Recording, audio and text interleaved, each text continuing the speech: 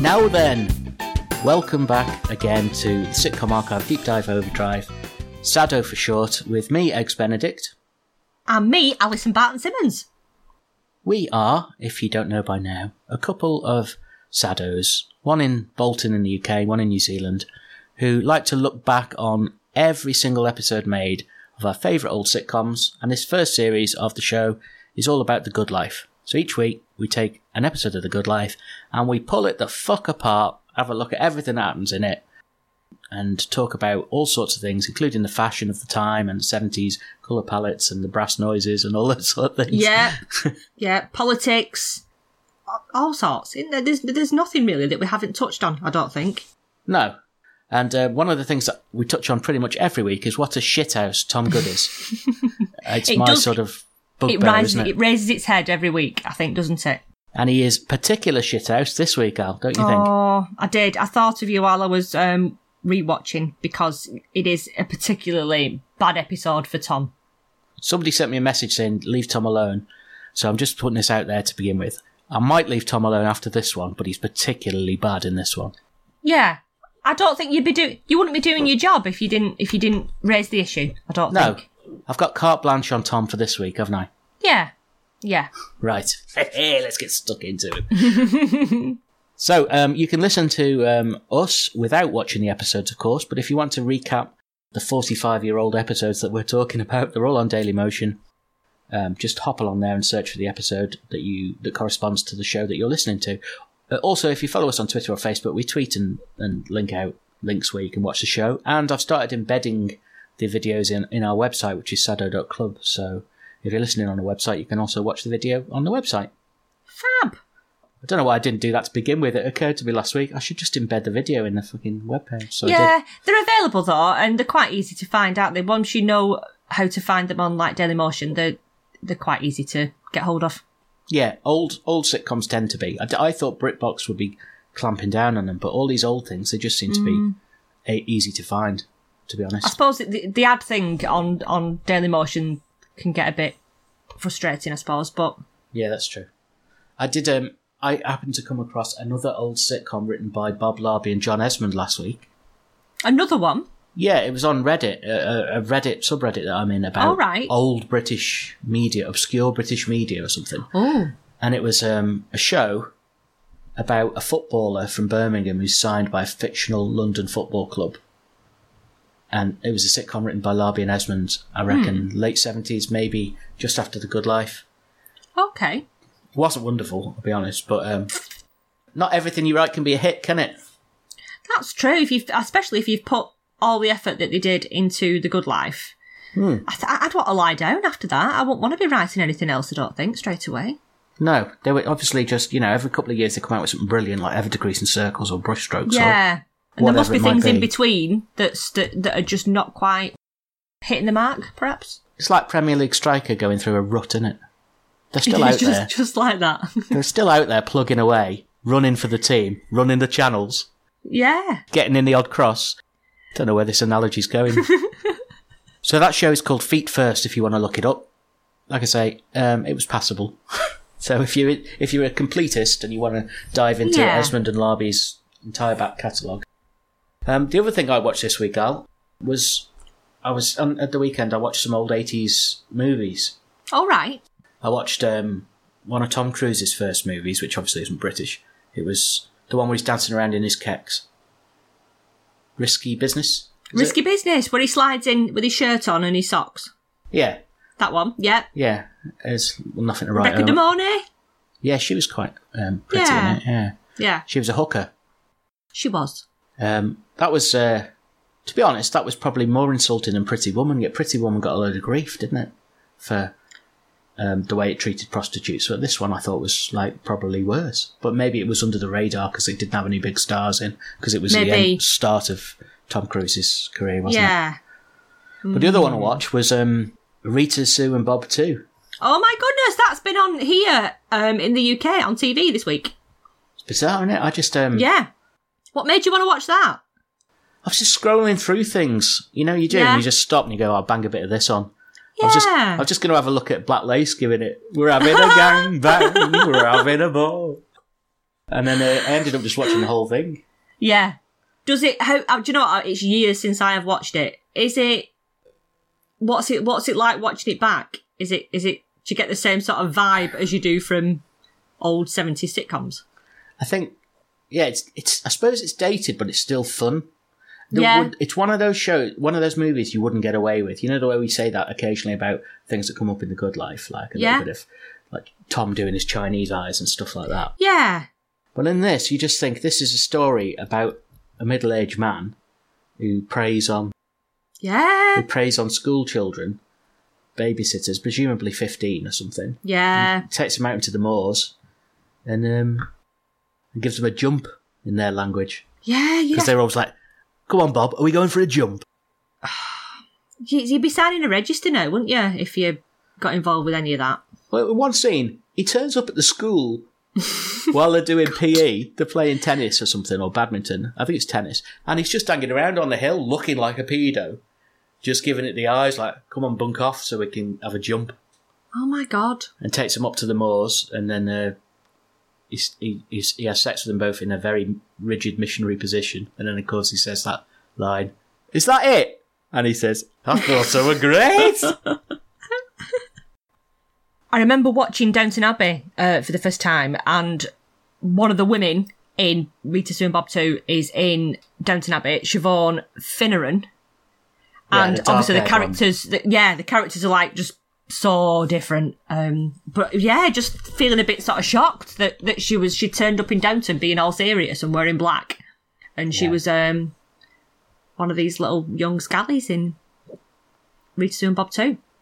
Yeah, it's definitely entertaining in a nostalgic way, looking at the old council estates that they lived on and like the dogs just roaming around. Because I remember in Nan's part of Liverpool, there's just random dogs running around everywhere. Yeah, you don't just get dogs anymore, just randomly wandering around, do you? No, it's almost a shame. Although I suppose not if you get bit by them and end up with rabies. Yeah. Yeah, I don't know. It's one of them films that you enjoy from a nostalgia point of view. So there you go. If you like old British sitcoms, there's a chance you'll like old British comedy movies as well. So maybe check it out if you never have. Although be prepared to be shocked at how inappropriate it is. That's the only caveat, isn't it? Yeah, it is, definitely. So should we get stuck into this week's episode, which is Series 4, Episode 4? We're getting really close to the end now. I know. It's called The Weaver's Tale. Good life, good life, good life, good life, good life, good life, good life. So this one starts, doesn't it, with Tom walking into his living room while Barbara is making herself busy. Yeah. Making clothes. And Tom is dressed like my granddad. He's sort of how I remember my granddad always being dressed. And yet my granddad was in his 60s and 70s, and Tom here is 43, which is the same age as me. Yeah. So I just thought he looked old before his time here, Tom, as he sort of blustered in that very noisy Tom-like way. Yeah. Struck me how old he looked compared to this sort of youthful wife of his.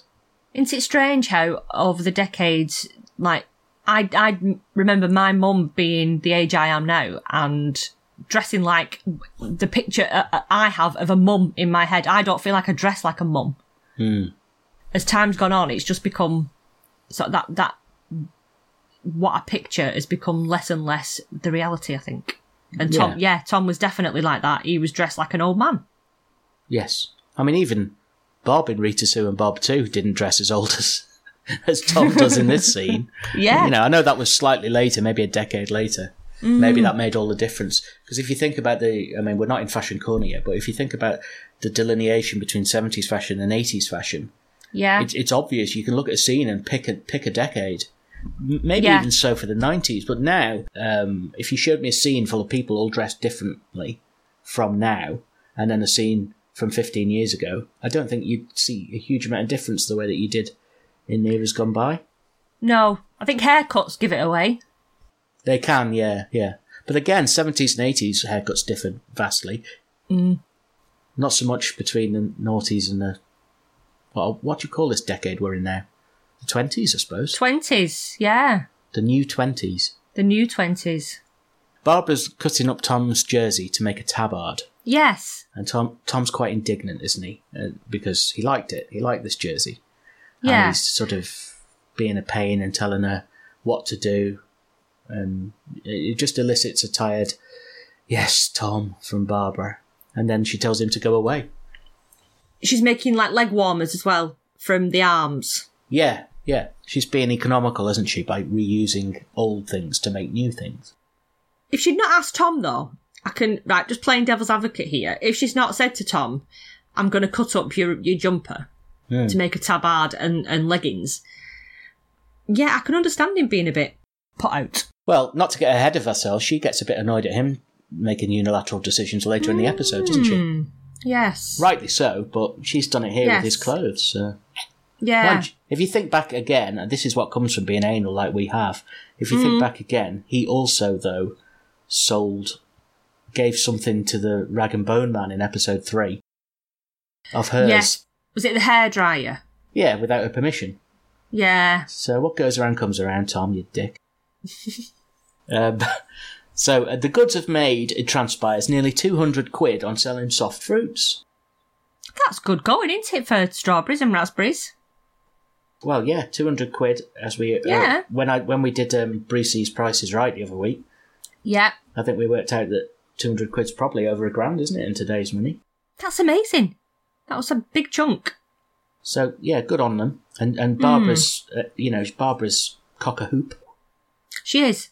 We won. We actually won at something. I thought that was quite sweet because they don't have they don't have a lot of luck sometimes, do they?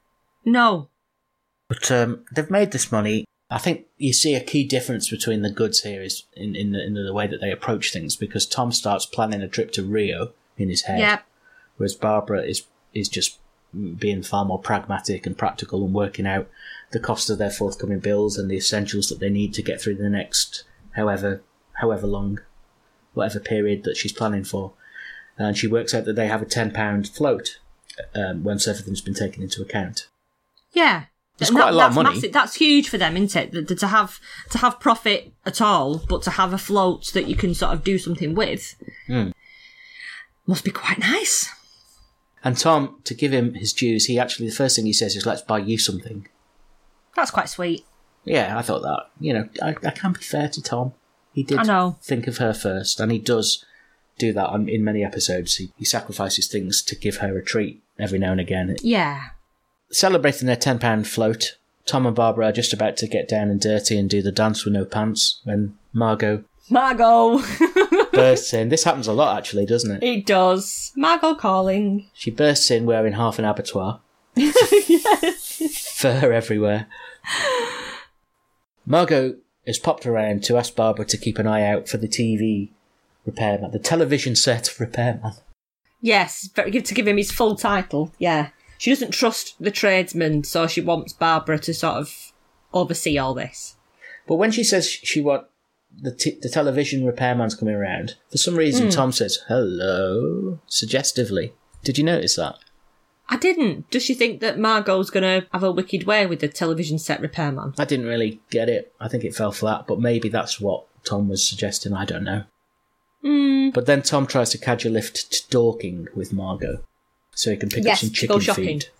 Yes. Yeah, he's got to pick up some chicken feed, and Margot's clearly not keen on travelling or going anywhere with Tom, and sometimes it makes you wonder if she actively dislikes Tom. Well, she does say to him, when they're talking about having a companion on the journey, Margot does say, "If that means you, I wouldn't. In other words, I wouldn't want you to come with me." So she says something quite interesting after this. She says to the goods, "You use me, you two," which I thought was quite a poignant thing to just for her to drop into conversation, because she must feel, I don't know, a little bit resentful perhaps that the goods literally do rely on the Ledbetters quite heavily for all the bits that are missing in between what they can do for themselves and what they can provide. They're heavily reliant on her, and she knows it. Yeah. And I don't think she has a problem reminding them occasionally either. There's a funny visual gag as this scene ends, isn't it, when Barbara tells Tom not to keep asking for sweets and to hold hands nicely. This did make me laugh. It's the way that he sort of moved and sort of skipped out of the door with Margot really tickled me. It was all in the physical comedy from Richard Bryce, wasn't it? It was really, really well done by him.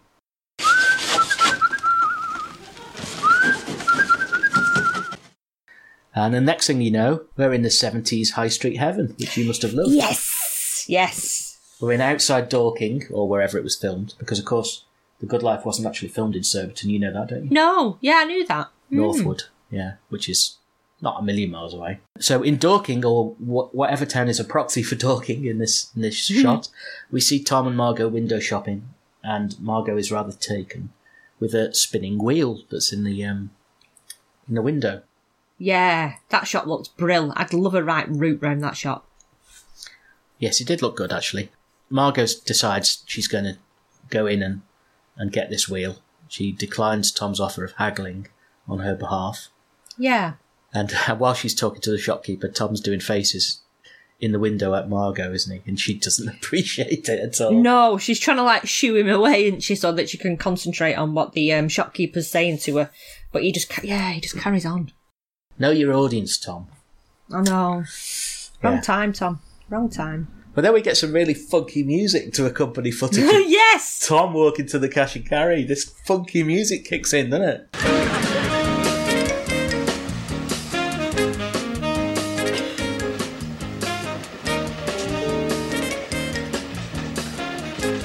I liked it. I like it when they just drop some beats in. Halfway through. Drop some fat beats. Total fat beats throughout an episode. Just out of the blue. I don't know if it warranted some funky music, just walk into a cash and carry. I think the best funky music example is when Jerry and Barbara are doing the Mercy Dash with the piglet.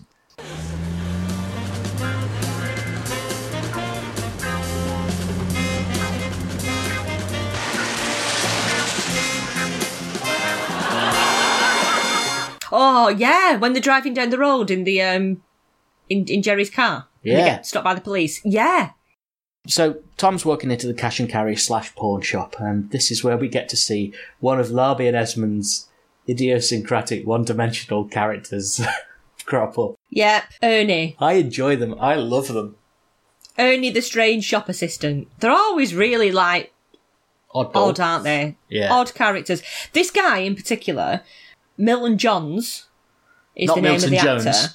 Not Milton Jones, Milton Johns. Because I looked up on TV.com or something like that, and it said Milton Jones, and I thought, and you clicked, and it was a clickable link, and it went to the comedian's webpage. To actual Milton Jones? No, Yeah. It's definitely no relation. He'd have been about 3.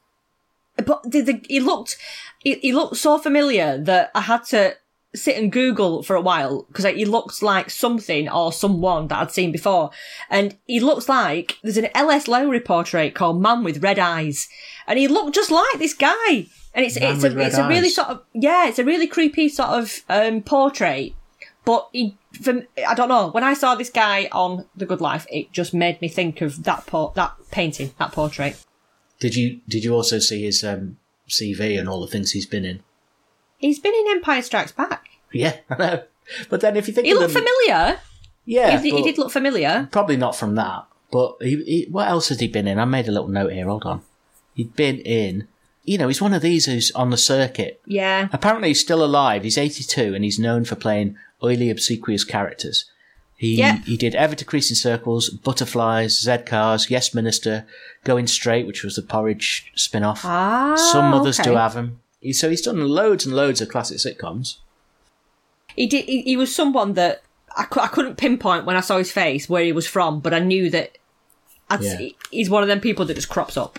It is weird how you think about these guys cropping up in Star Wars, but then I went to see the last Star Wars movie and fucking Ade Edmondson popped up in it.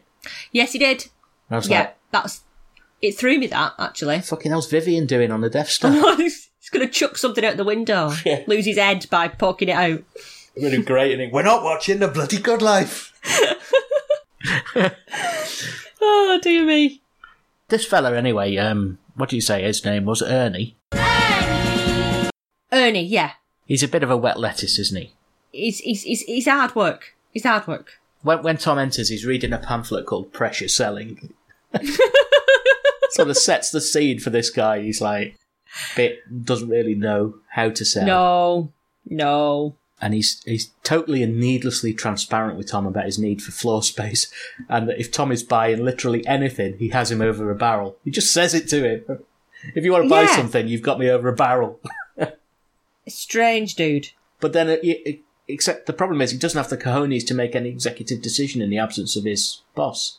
No, his boss has to have the final say on things. Yeah.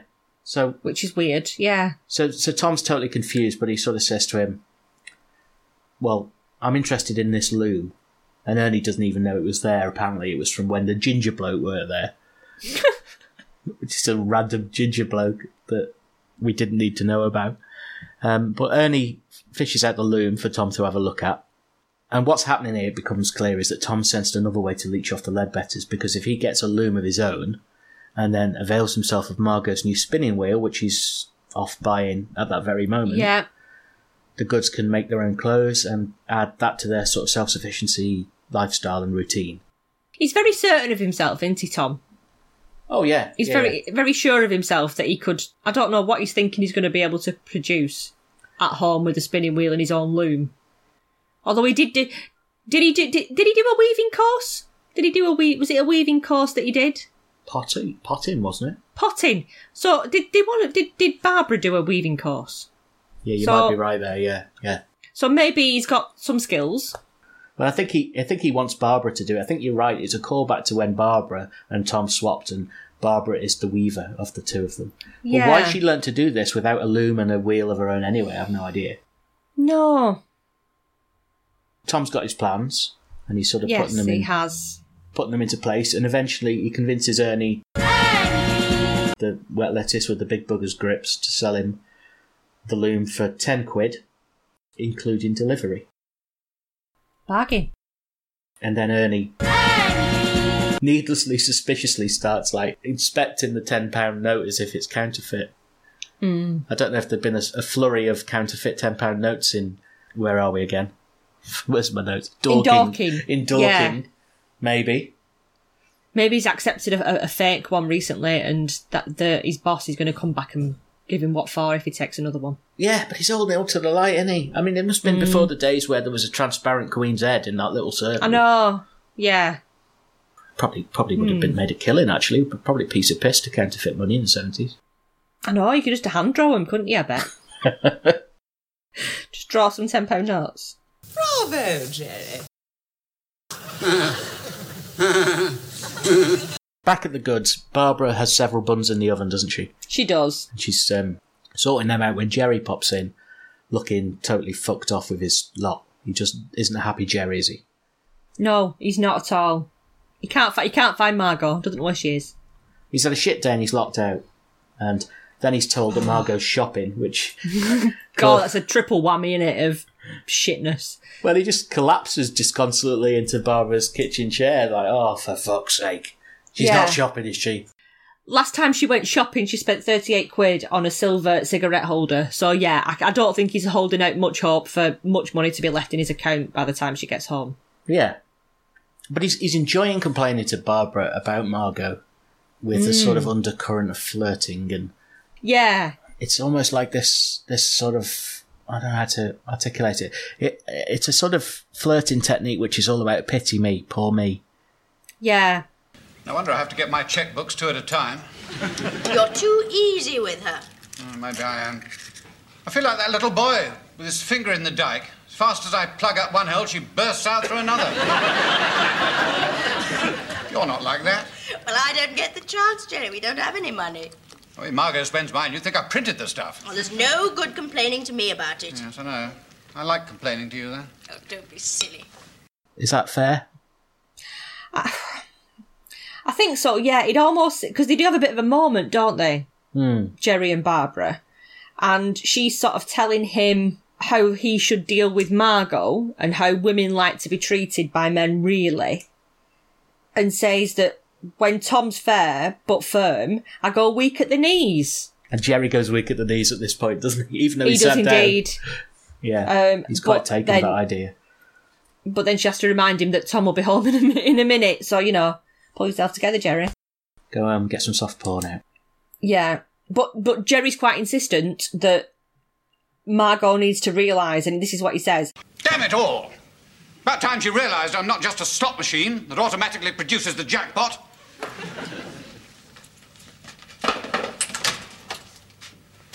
Thanks again, Barbara. So it's obviously a bit of a resentment, isn't it, this? Yeah, Barbara's giving him a pep talk enough to motivate him to do something about Margot's spending. And he leaves quite purposefully, doesn't he, saying, thanks again, Barbara. But on his way out, he did a weird eye roll thing. Did you notice that? No, I didn't. He said, thanks again, Barbara. And obviously no one listening can see this, but you can. He sort of went, yeah. And I thought, what was that about? But maybe I'm reading too much into it.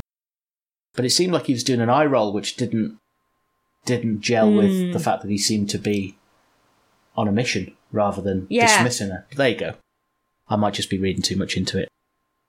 Maybe a fly passed over his field of vision and he was just watching Maybe the fly. that's what it is. She's just watching the fly. Barbara's worried though now that she's done the wrong thing. Yeah. She's a bit concerned that she's sort of stirred it up a little bit. She is a little shit stirrer with the Ledbetters. Yeah. Mind your own business, I don't Barbara. know. Well, was she helping a friend there? Because if he's got an issue with her sort of going off and spending loads of money, Barbara, because Barbara's not aware of what's coming next, and is perhaps just suggesting that, well, if you don't like it, Jerry, do something about it. Yes, I suppose so. But I Say think, something. I think you're right, but in the past, she's certainly dropped one or the other, usually Jerry in the ship with Margot. Yeah. Well, thank you very much, Jerry. Next thing we see Tom at home with his new loom, which Ernie evidently delivered, having ascertained that the 10 bob note is genuine. It's all good. And Tom unveils it to Barbara as a solution to their sort of make and men do clothes strategy situation. And Barbara points out immediately that they don't have any wool, and it's a bit optimistic to expect this to work. Yeah. I expected her to go off like a bottle of pop, or as you would say... Like a chippy. Up like a chippy, but she just got quietly angry this time, didn't she? She was simmering. Yeah. She was definitely simmering at Seething. this stage, yeah. Yeah. Because Tom spent the £10 float without consulting her. This doesn't go down well. But instead of apologising, Tom sarcastically remarks, Well, I'm very, very sorry. Do you mind if I sit down? Yes. and I thought, oh, you fucking sailing close to the wind there. Yeah. I'm sorry if you've been upset by it. Yeah. A la Priti Patel. Yes, it was a bit, yeah. But it was a definite non-apology, weren't it? It definitely was, yeah. Even after she pointedly makes a speech and leaves the room, he just giggles and whistles to himself. Oh, yeah. Oh, Tom. We cut to later and he's obviously getting the silent treatment, which to an attention whore like him is like being deprived of oxygen. So he basically apologises and Barbara instantly forgives him, which is more than he deserves. Yeah.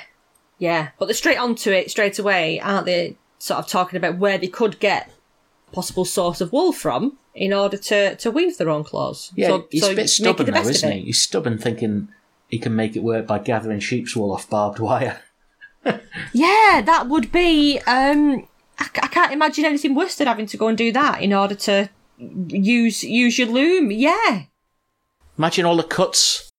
When I was a kid, my granddad used to take me out to the Wirral from Liverpool, and he'd take me to disused. Take me to the disabled toilets. No, he'd take me to the disused train stations of the Wirral. Oh. I know, it's a fucking treat. And he'd say, gather the blackberries, because he used to make homemade wine that tasted like piss. Yeah. So he'd say, gather the blackberries. And so I'd be gathering these blackberries dutifully from the fucking nettles around this disused platform. Oh, God. And then he'd be going, no, the good ones are up there. Reach up, and I'd be like, there's nettles. And he'd be like, never mind that. Honest to God, I'd be going home in his car covered in dock leaves. Yeah. Oh, my God. So yeah, that sort of brought back some memories. Oh. Yeah, you don't want to be picking wool off barbed wire. And No. it's the sort of thing my granddad would have made Barbara do. Cheers, Bob. And of course, this is all without even asking Margot's permission to use her spinning wheel. I know. They're just making it all up without even sort of consulting Margot over the use of a spinning wheel. Well, he's a daydreamer, and Barbara calls him out on his manipulative nature. Even Tom, Absolutely. Even Tom admits it's a bit sneaky, doesn't he, at this point? Yeah. But of course, Barbara then realises that the rub here is that Jerry isn't going to sign the cheque because he's now a newly empowered... She's talked him into standing up to her. Yeah, he's a strong man now. He's like Putin. He's going to go home and put his foot down. Ride a horse with no top on. Yeah. Imagine that. That's a T-shirt Ride we should do. Geraldine. Geraldine around the garden with no top on. That's a T-shirt I'll get Anya to do as a design of Jerry riding around Geraldine topless. Would you buy it? Yes. And then, of course, at this point, Margot bursts in, declaring that she's left Jerry. Hello, Margot. What are you doing here? I've left Jerry. Why? Because he wouldn't write a cheque for my spinning wheel. Eh? How dare he talk to me like that? I will not be harangued about the financial climate. I will not have his bank statements thrust under my nose. And above all, I will not be thrown about my own house like some rag doll. What did he do? He shook me by the elbows. Again, all Tom can bring himself to care about with his friend upset and in turmoil in his kitchen here is his fucking spinning wheel. Yeah.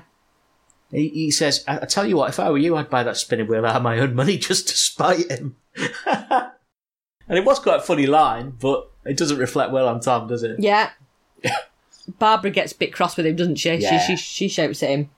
But Margot's going to go straight to her room at the Goods because she's going to stay with the Goods. And Tom says, don't use the wardrobe, it's full of onions. Imagine kipping in there when the boiler comes on. Oh, God, I bet it smells like a soup. Just sleeping in a soup. Oh. But the following day, we see Barbara is worried about the Ledbetters, and Tom still hasn't come to his senses. He's still worried about Margot not buying this fucking spinning wheel. And he's even been round to see Jerry and try and convince him to buy it. What an absolute shithouse. Yeah. Very manipulative. Just totally self-centred. Barbara calls him a snake in the grass and a hypocrite. Yeah. And she's very right. And then Tom calls her fatty. Dick. You know, at least pick on something genuine. There's nothing of her. Yeah. No. Oh, what an arsehole. Jerry pops in with a spinning wheel. He's gone and bought it, hasn't he, the soft get? Oh, he loves Margot so much. Well, this is very touching, actually. It's his peace offering. I was very annoyed at this point because Jerry's caved in. I was like, Jerry. It's a very empty house without her. I'm working awfully hard at the moment. When I get home, house is warm and comfortable. She's always there. The dinner's prepared, the wine's chambrade. She's wearing a nice gown.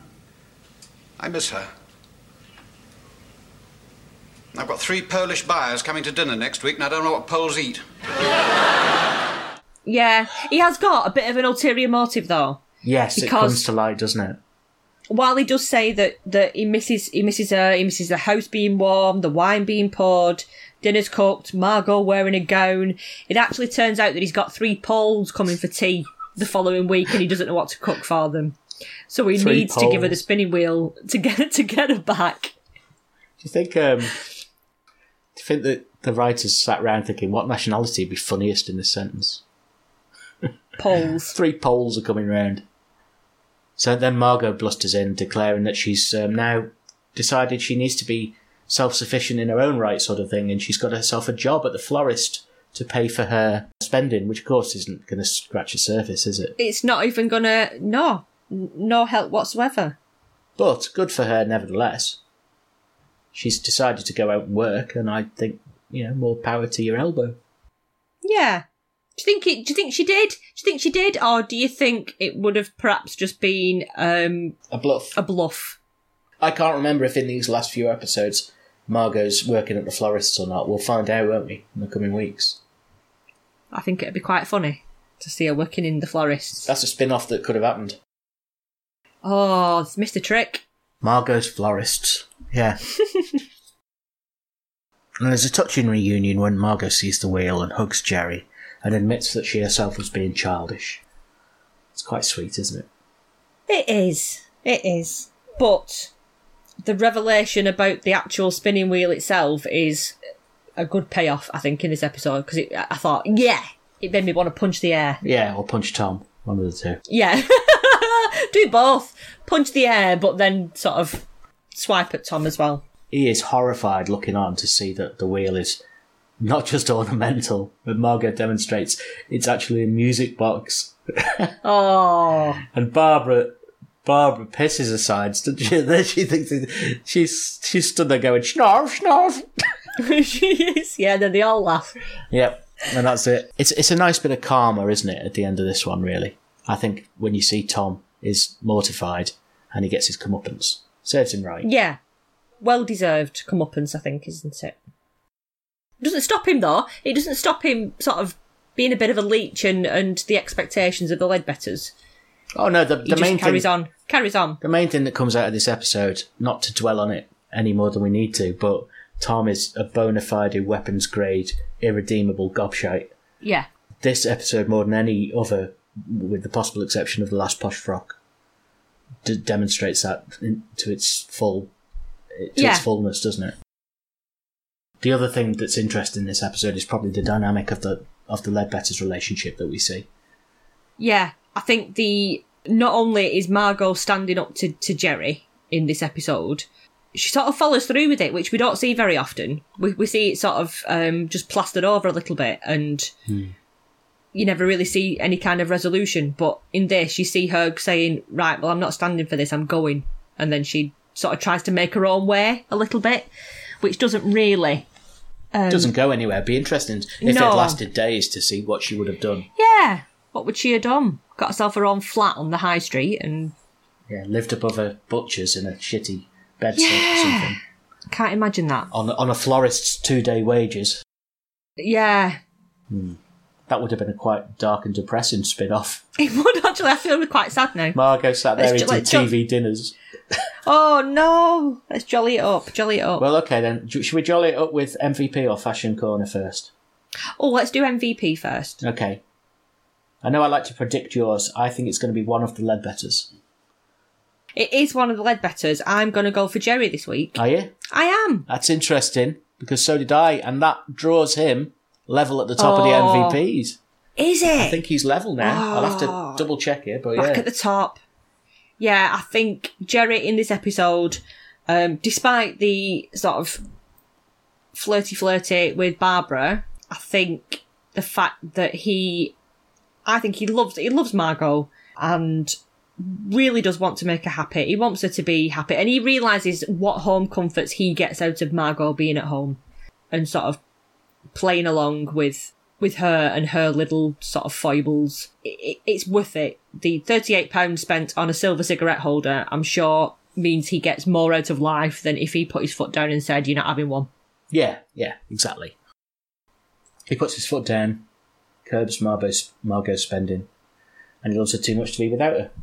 So yeah, I think he was a little bit weak going and buying that wheel.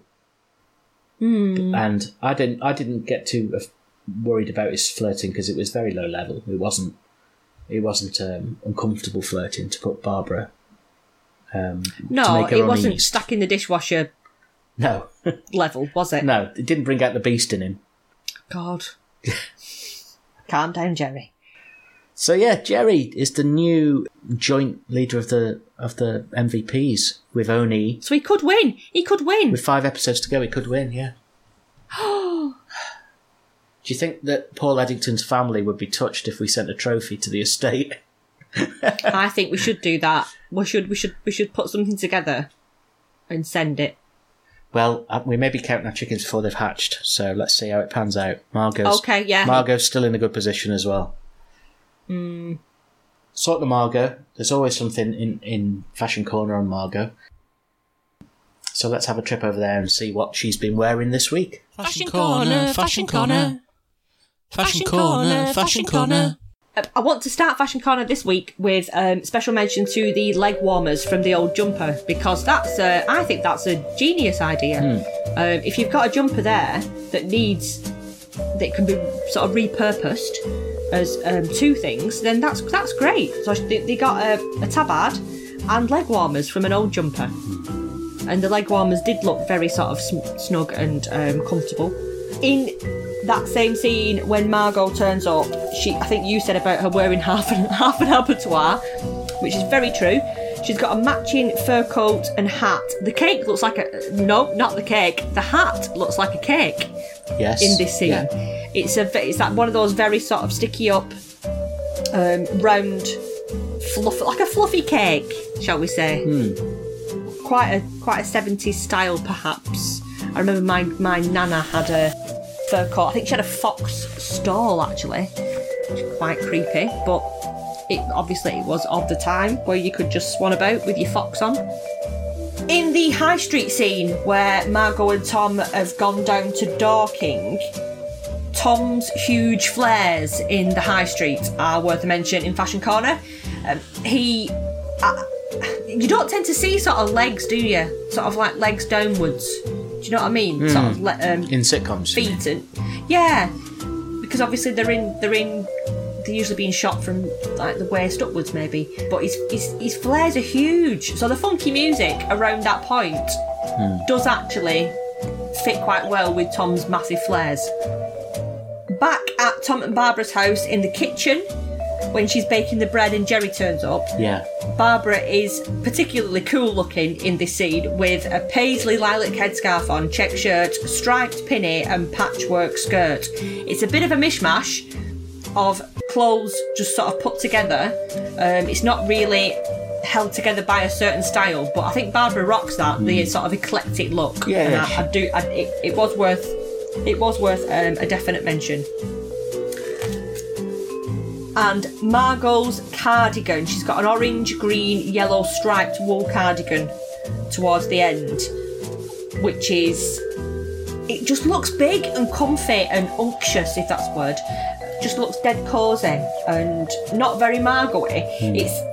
It's when she comes round to say that she's left Jerry, and you don't often see Margot in comfy clothes. Well, she's got half of Mr. T's jewellery on as well at this point. She's got about 6 chains around her bloody neck, hasn't she?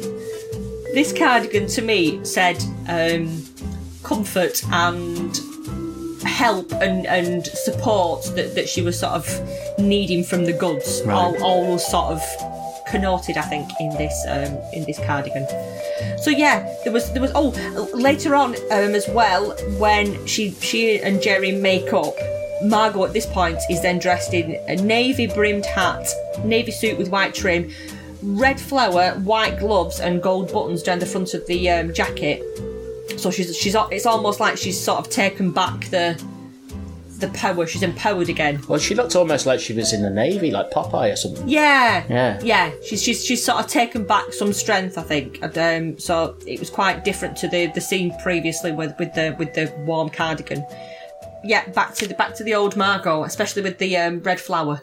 You always know she's on top of a game when she's got a flower on. Yes, I suppose so. Did Maggie often have a flower? I don't remember Maggie having a flower. I'll have to look into that. Maybe it was something that was brought in to mimic the leader of the opposition as she was at the time. Because we're looking for parallels now. Maybe we're seeing them where there isn't one. I don't. The flower doesn't stand out to me, but it perhaps. Going off topic a bit. Have you been watching The Crown to see Gillian Anderson's performance as Thatcher? Yeah, it's quite unsettling how amazing I think she is. Yeah, I've gone full circle on her. I used to think she was quite limited, but the roles I've seen her in recent years, she's a fine actress, isn't she? It was the portrayal of Maggie is I think one, because I think they're all sort of mimicky kind of roles where you are obviously, if you're playing somebody that's a real life person, it is mimicry, isn't it? You are just acting like that person, but sometimes it's quite hit and miss with The Crown. There's some that you go, oh my god, yeah, I can see that, that's brilliant. Her portrayal of Thatcher, I think she knocks it out the park. She really does. Yeah. I've only seen clips, but it's certainly made for a challenging wank. It's uncanny, yeah.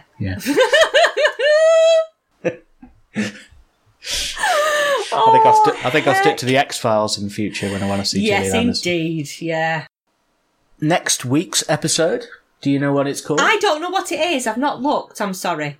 Nor me. Shall we just leave it as a mystery and rather than look it up? Surprise! I haven't looked what it is. So, you know what? If you want to know what it is, fucking look yourself.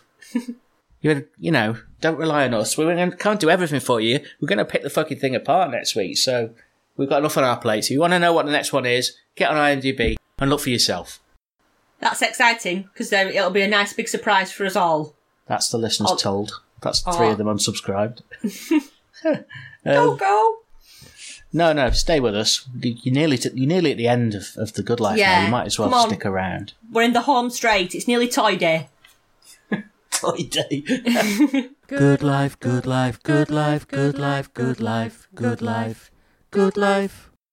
So if you're enjoying what we're doing, that's great news. We're nearly at the end. But if you're going to carry on with us, we're at Sado Podcast on Twitter and Instagram, where we post rare videos and all sorts of bits and pieces. On Facebook, you can find us by searching for Sado Podcast. Subscribe to our newsletter by visiting our website at sado.club. You can find out more information about us, read the blog, listen to episodes if you don't do podcast apps. Get in touch with us. You can email us at sadopodcast@gmail.com. Tell us all about the things that we've missed. And please subscribe and leave us a review on iTunes or wherever you get your podcasts from. This is the bit where we don't know what to do. Having not even told you what next week's episode is going to be, shall we just end the episode without saying anything? Not even I'll see thee. People just might think... to subvert the format. Do we want to do a goodbye? Goodbye.